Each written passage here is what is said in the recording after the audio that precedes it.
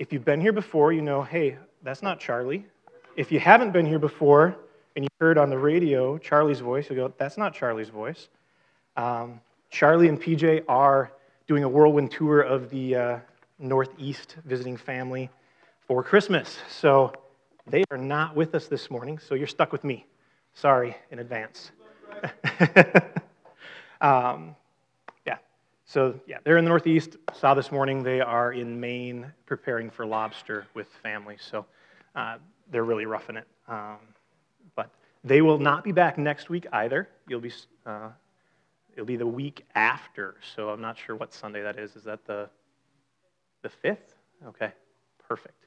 So next week it's not me, so if you come back, it'll be somebody else. I'm one of the elders here, if you don't know, and Charlie has asked me to fill in, so I'll do my best and hopefully not commit any grave sins in the process. So if you would bow with me, we'll pray, and then we'll get started on this fourth Sunday of Advent. We'll continue on this fourth Sunday of Advent and joy. Dear Heavenly Father, thank you for this morning. Thank you for the people who are here this morning, for the people behind the scenes up front who are making things happen, for those that have come to join with us in worshiping you. And Lord, we thank you and praise you for your work and for the reminders and in the music that we just sang. I love how you work, Lord, and that the songs fit in with what I'm going to say, and we didn't talk about that. And I'm just grateful, Lord, for your work behind the scenes. Just ask that in this time that the words that I say would not be my words, but they would be your words, Lord, that your truth would be proclaimed this morning. Just bless this time. In your name we pray. Amen. All right. Joy. That's what we get to talk about. As I mentioned in my prayer, I love the songs that we sang, and hopefully, as I go through and unpack what I've got for you this morning, we'll be able to see how those songs, although they don't immediately seem like joyful songs, a couple of them, really do fit in. So we're going to see. So what is joy? Where does it come from? What do we do with joy? All those wonderful things. Anybody have a definition of joy out there? What do you think of when somebody says the word joy? Happiness, okay. Anything else? Peace, okay. Good places to start. What was that? Christian hedonism, okay. I'm picking up where you're going with that one. All right. A good starting point, I like it. So, Merriam-Webster dictionary defines it as the emotion invoked by well-being, success, good fortune, or the prospect of possessing what one desires. When I think of joy, I saw that, I was like, well, okay. It's not really what I think of when I think of joy. I feel like it's lacking a little bit. So we're going to take a look at what the Bible says about joy. When I first started studying for this, I'm like, oh, how many times does the word joy show up in the Bible? That'd be an interesting thing to know. Kind of a dork when it comes to that stuff. I like seeing that kind of thing. And so joy itself appears in the Old Testament 88 times in the course of 22 books. 57 times in the New Testament in 18 books. If you start looking at joyful and rejoice, which have the same root word, then those figures easily double, almost triple. So it's talked about a fair amount. Now, I know the Vikings have already clinched the playoffs, and they don't play today, so we could go through all of them. We're not going to. We're just going to look at a few of them, because we'd be here all day and all week if we looked at all of them. The first one I'm going to look at, and I believe it'll be up there, because I already got Ike the stuff, and 1 Chronicles 16, 25 through 27. For great is the Lord and most worthy of praise. He is to be feared above all gods, for all the gods of the nation are idols, but the Lord made the heavens. Splendor and majesty are before him. Strength and joy are in his dwelling place.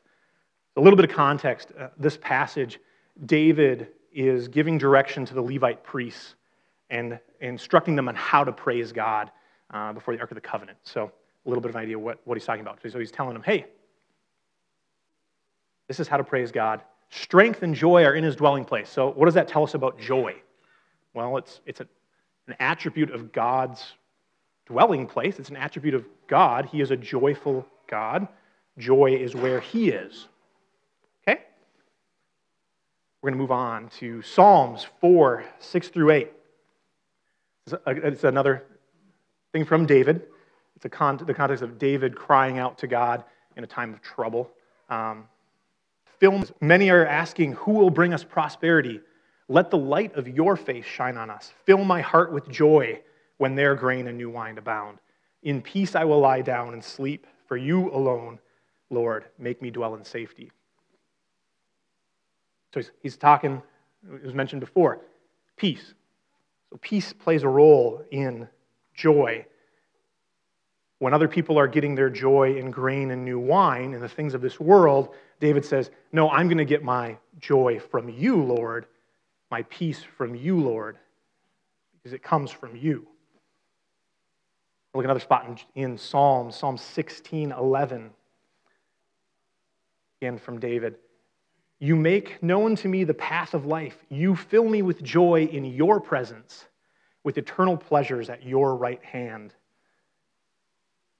Another where joy is coming from being in the presence of God, coming from the eternal pleasures that God has in store for us. Okay? One that everybody, I think, thinks of, at least if they've been in church for a while, Galatians 5, 22 and 23, the fruits of the Spirit. It says, for the fruits of the Spirit is love, joy, peace, patience, kindness, goodness, faithfulness, gentleness, self-control. Against such things there is no law. So joy is lumped in with a couple of other things that were part of Advent. But it's an attribute of the Spirit, comes from the Spirit. As we're going through that, the fruits of the Spirit, Paul is talking about the differences between walking in the flesh and all the bad things that come out of that, and then walking in the Spirit and all the good things that come out of that. So we can see again, joy comes from God. It comes from the Holy Spirit and walking in step with Him. Excuse me. Moving on again, Luke 1:44. As soon as the sound of your greeting reached my ears, the baby in my womb leaped for joy. A little bit of context. And when she's pregnant with John the Baptist, and Mary comes over, and when Mary gives her greeting of hello, Elizabeth is filled with the Holy Spirit, and John, the baby in her womb, leaps for joy at the fact that the Christ is coming. Joy comes from God, from the promises of God, from what is to come, the fulfilling of that. Here's the one that is the Christmas one, the one that fits in perfect with this time of year. In Luke 2, 9 through 11, it says, the angel of the Lord appeared to them, and the glory of the Lord shone around them, and they were terrified. But the angel said to them, do not be afraid. I give you good news that will cause great joy for all people. Today, in the town of David, a Savior has been born to you. He is the Messiah, the Lord. Joy.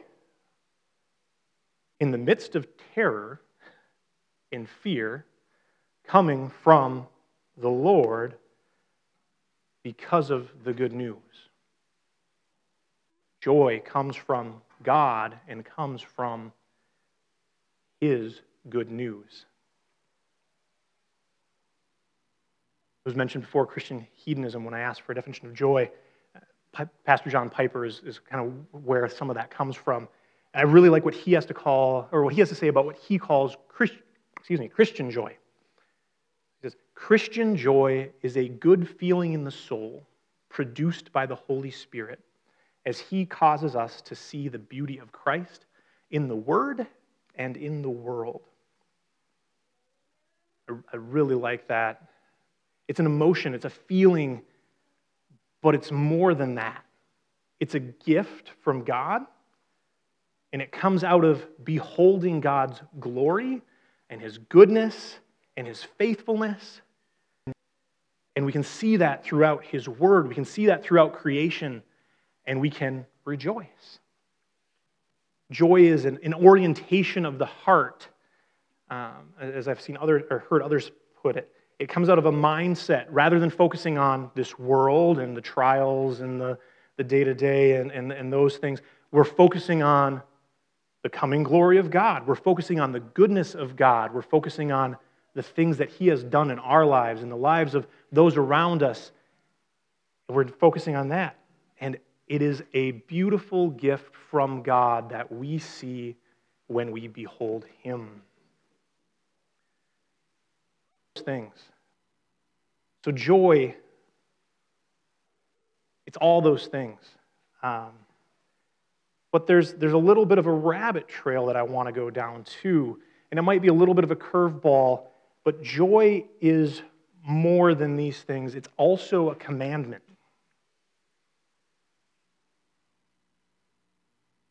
Now, some of you might be going, wait a second. The way you were talking, this is a happy thing. Commandments aren't happy things. Well, I want you to bear with me. We're going to take a look at where I'm getting this idea and why this is a good thing, that it's a commandment. And these ones I'm just going to rather than putting them up on the screen and having another dozen verses on the screen, I'm going to give you the quick context, the quick version. I would encourage you to take a look at them after the fact. That's part of my job, is to get you thinking about things. Your job is to then, after the fact, go, hey, was he right? Is that true? Do some work on the back end. So I'll do my best to get through this stuff and give you good information, but I encourage you, take some look at this throughout the week as you have time. I know it's busy and a crazy time of year, but so where am I coming from that joy is a commandment? I'm going to start in the Old Testament, in the Psalms again, and we're going to go back and look at in Psalms 149:2. It says, "Let Israel be glad in his maker, let the children of Zion rejoice in their king." It's a command for the nation of Israel to rejoice in God, in who He is, and the fact that He has made them and is their Father. In Psalms 14:7, it says, "Let Jacob rejoice, let Israel be glad."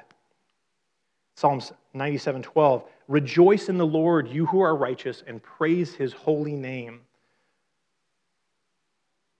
In Psalms 100, verse 1 and 2, it says, "Shout to the Lord, all the earth. Worship the Lord with gladness. Come before Him with joyful songs." Shout to the Lord. All the earth, not just the nation of Israel, not just the righteous too, for sure, but everyone is to rejoice in who God is and in His creation and what He has done. Psalm 67:4, "Let the nations be glad and sing for joy." If we switch to the New Testament, the tune doesn't really change. The person saying does. This words of Jesus come through in Matthew 5, verses 11 and 12. It says, "Blessed are you when people insult you, persecute you, and falsely say all kinds of evil against you because of me." A little bit of context there. "Rejoice and be glad, because great is your reward in heaven. For in the same way the prophets before who were before you." Rejoice and be glad. And in the face of all these other things, commandment to rejoice and be glad. Why? Because your reward is in heaven, because of what is to come. In Luke 6:23, "Leap for joy." In Luke 10:20, "Rejoice that your names are written in heaven." It's a command to rejoice. And why? I was followed up with the why, because of what's to come, because of the promise that I have for you. The Apostle Paul continues to bang on the drum, so to speak. In Romans 12:12 and 12:15, "Be joyful in hope, rejoice with those who rejoice." A commandment to rejoice with those who are already rejoicing, to come alongside of them. Also in that same passage, it talks to weep with those who weep. So it's kind of a double-headed thing here, but there's still, when somebody is joyful, be joyful with them. In 2 Corinthians 13, I encourage you to look at 2 Corinthians as a whole, and specifically chapter 13. Paul finishes up with a rough letter to the church, and he's hammering on things. And he finishes it in verse 11 with, "Finally, brothers and sisters, rejoice. Strive for full restoration. Encourage one another. Be of one mind. Live in peace. and the God of love and peace will be with you. That's this, hey, I just beat you up. I just gave you a bunch of stuff to work on. But now, remember, rejoice. In 1 Thessalonians 5, 16 through 18, rejoice always, pray continually, give thanks in all circumstances. This is from Paul. He was beaten up. He was arrested. He was shipwrecked. He was locked on an island. And he's saying, rejoice. Philippians 2:18. Be glad and rejoice with me. He just gets done telling them, hey, I don't know what the future holds for me. I might be at the end of my life here, but I'm rejoicing and I'm glad. Rejoice with me. Be glad with me. Philippians 3:1. Rejoice in the Lord. Philippians 4 through 18, probably where it says kind of most succinctly that it is a command. Rejoice in the Lord always. I will say it again, rejoice. Let your gentleness be evidence to all. The Lord is near. Do not be anxious about anything, but in every situation, by prayer and petition, with thanksgiving, present your requests to God, and the peace of God, which transcends all understanding, will guard your hearts and mind in Jesus Christ. Finally, brothers, whatever is true, whatever is noble, whatever is right, whatever is pure, whatever is lovely, whatever is admirable, if anything is excellent or praiseworthy, think on these things. Now look, he gives you the command, rejoice in the Lord always, and then he gives you, how do you do that? The Lord's near. He's in control. Focus on the good things, the noble things, the right things, the pure things, the lovely things, the excellent and praiseworthy things. Think about those things and be filled with joy. Rejoice. Joy. It's this emotion. It's a gift from God. It's commanded by us. It comes from the Holy Spirit. And we can enter into that joy by focusing on the goodness and glory of God as we are led by the Holy Spirit. So going back to the songs we sang, Another in the Fire, and I can't think of the title of the one right before that, but it's these songs of remembrance of the goodness of God, of the fact that He is there beside us. It just fits in really nice, I thought. And I just love that, how that God works in that, because it's these, remember these things, and then rejoice out of that, have joy. Also, love the prayer focus. I'm talking about the faith tree and praying for those and the times that we have, especially at Christmas time, meeting with people and seeing family and friends who maybe aren't believers. Joy is a great tool for opening doors to evangelism.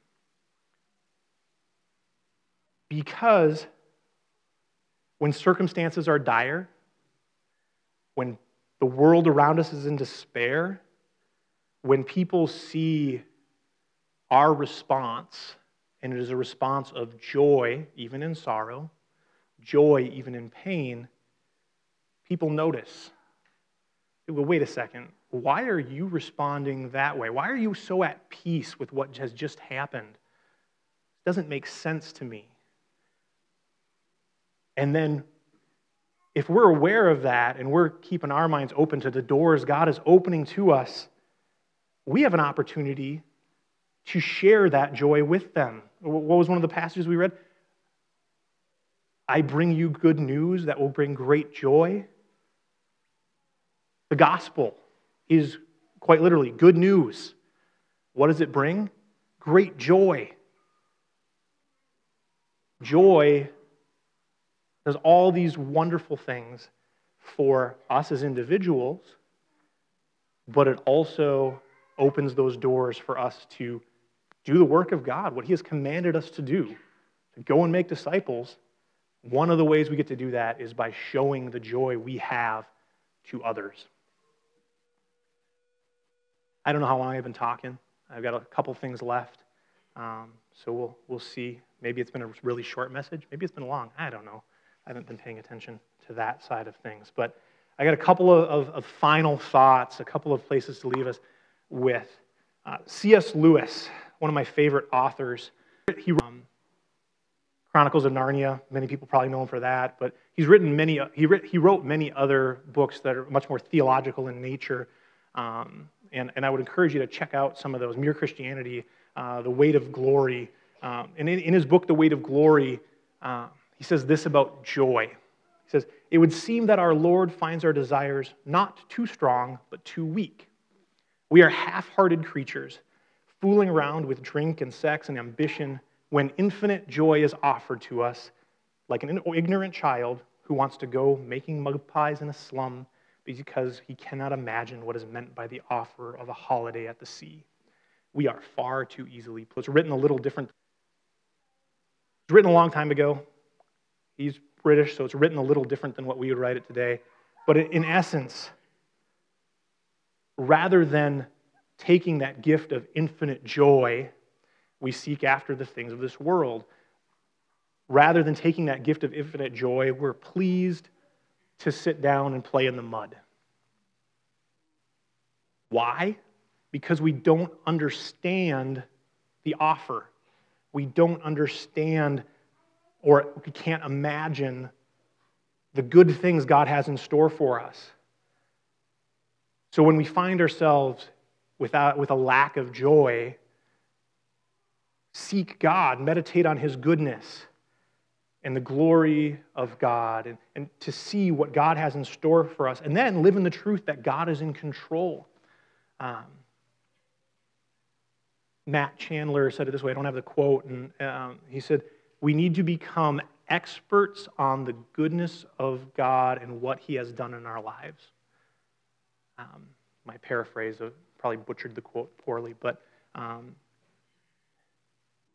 so what do we need to focus on the goodness, the things that God has done in our lives, and become experts on that. Rather than focusing on the negative, let's focus on the goodness of what God has. Settled assurance that God is in control of all the details of my life. The quiet confidence that ultimately everything is going to be all right.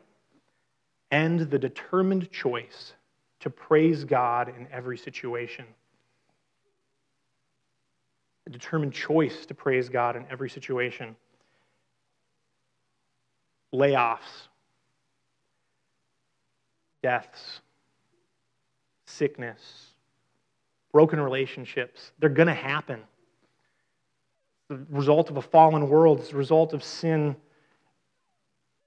They're going to be there. And when those things come, we're commanded to be joyful. Command, and that's hard. But the beautiful thing about it being a command means that it's possible. If it wasn't a command, if it was optional, that leaves something to the question of, well, can I have joy? I don't know. But when it's commanded, God's going to provide that way. So it is possible to have it.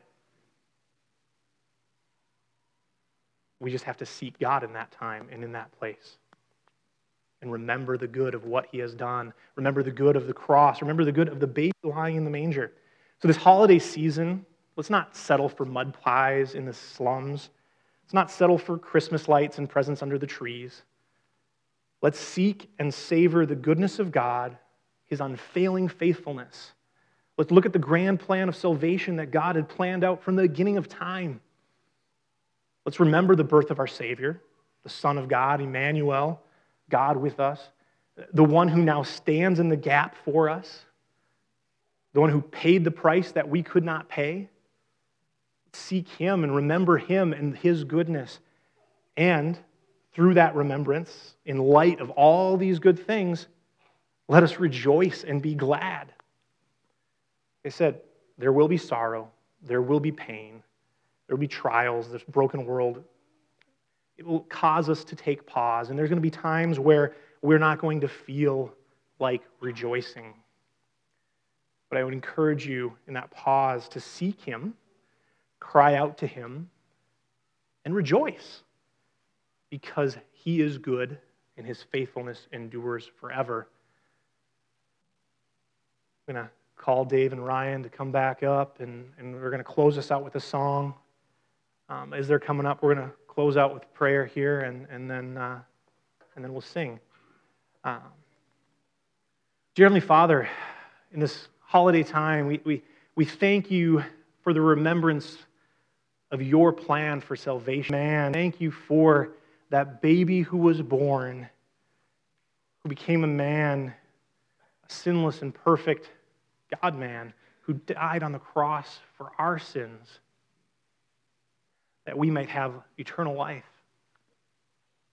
I thank you that we can rejoice in those truths, regardless of the temporal circumstances that we're living in right now. We can rejoice in the fact that we have eternal life because of what you have done. It doesn't depend on us and our mistakes, but it depends on who you are and your goodness and your faithfulness, Lord. And I thank you and praise you for that. And I ask that you would help us to rejoice in that this week. Rejoice in that today. Rejoice in that as we go into the new year, that you are good and your faithfulness endures forever. In your name we pray. Amen.